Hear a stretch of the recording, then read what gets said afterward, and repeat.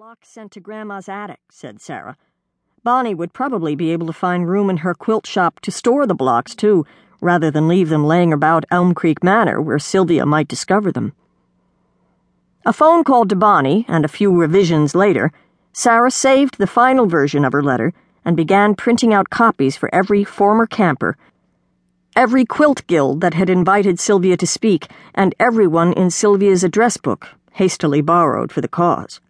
She needed to refill the paper tray twice and replace the toner cartridge before the last letter emerged from the printer. Summer seemed to think they would receive dozens of blocks, but Sarah was less certain. Quilters were generous, helpful people, but they also tended to be quite busy. For all their good intentions, most might not be able to contribute a block by the deadline. With all those hundreds of requests, surely they would receive the 140 blocks Bonnie had calculated they would need for a queen-size comforter. As Sarah affixed stamps to the envelopes, listening carefully for Sylvia's footsteps in the hall outside the library, she reflected that they might be fortunate to settle for a 96-block lap quilt. The bridal quilt was Sarah's idea, but the other Elm Creek quilters were just as enthusiastic about the project. Even Diane, who now only rarely complained about having to return the perfect summer dress she had purchased for the anticipated June wedding. Sylvia was the heart and soul of Elm Creek Quilt Camp, the business the 8 friends had founded, jointly owned, and operated each year from spring to autumn, and not only because Elm Creek Manor was her ancestral home. Sylvia's passion for the artistic, historical, and social aspects of quilting so permeated the quilting retreat that the campers felt her influence in every class, every lecture, and every late-night chat with new friends that took place within the Manor's gray stone walls. She had earned the respect, admiration, and affection of every quilter who had passed through the doors of Elm Creek Manor, yet she alone seemed unaware of this.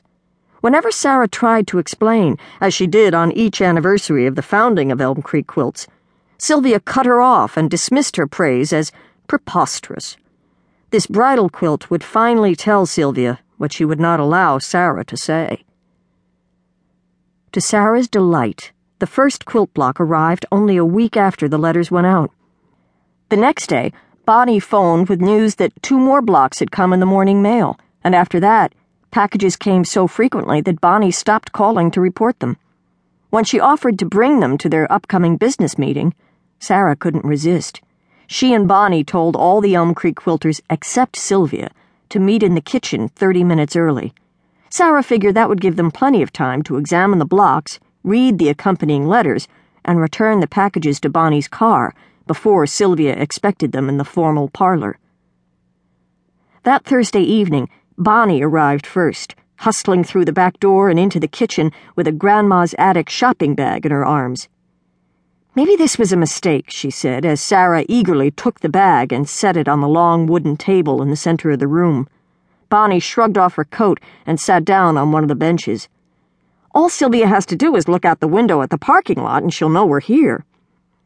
"Sylvia's room faces the front of the manor," Sarah reminded her, emptying the bag onto the table. "It's 20 degrees outside, so the windows are shut and the furnace is running. She won't hear the cars pull up." Bonnie raked her fingers through her close-cropped dark hair and glanced at the doorway. "Even so, we should keep our voices down." "We're here," Diane sang, strolling into the kitchen, her blonde curls bouncing. "Do we have to wait for everyone, or can we see the blocks now?" "Diane, hush, dear," warned white-haired Agnes, following close behind. Her blue eyes were exasperated behind pink-tinted glasses. "Stealth, remember?" "She's about as stealthy as a thirsty elephant at the only water hole on the savannah," remarked Gwen, peering in over Diane's shoulder. "You're also blocking the doorway." "Well, excuse me, Professor," Diane shot back, but she took a seat beside Sarah and reached for the envelope on top of the pile.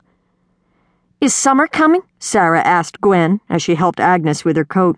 "I sent her an email, but she didn't write back." "Who knows what my daughter's up to anymore," said Gwen. "I've had more meaningful conversations with her answering machine than with her lately." "Summer has already seen most of the blocks at the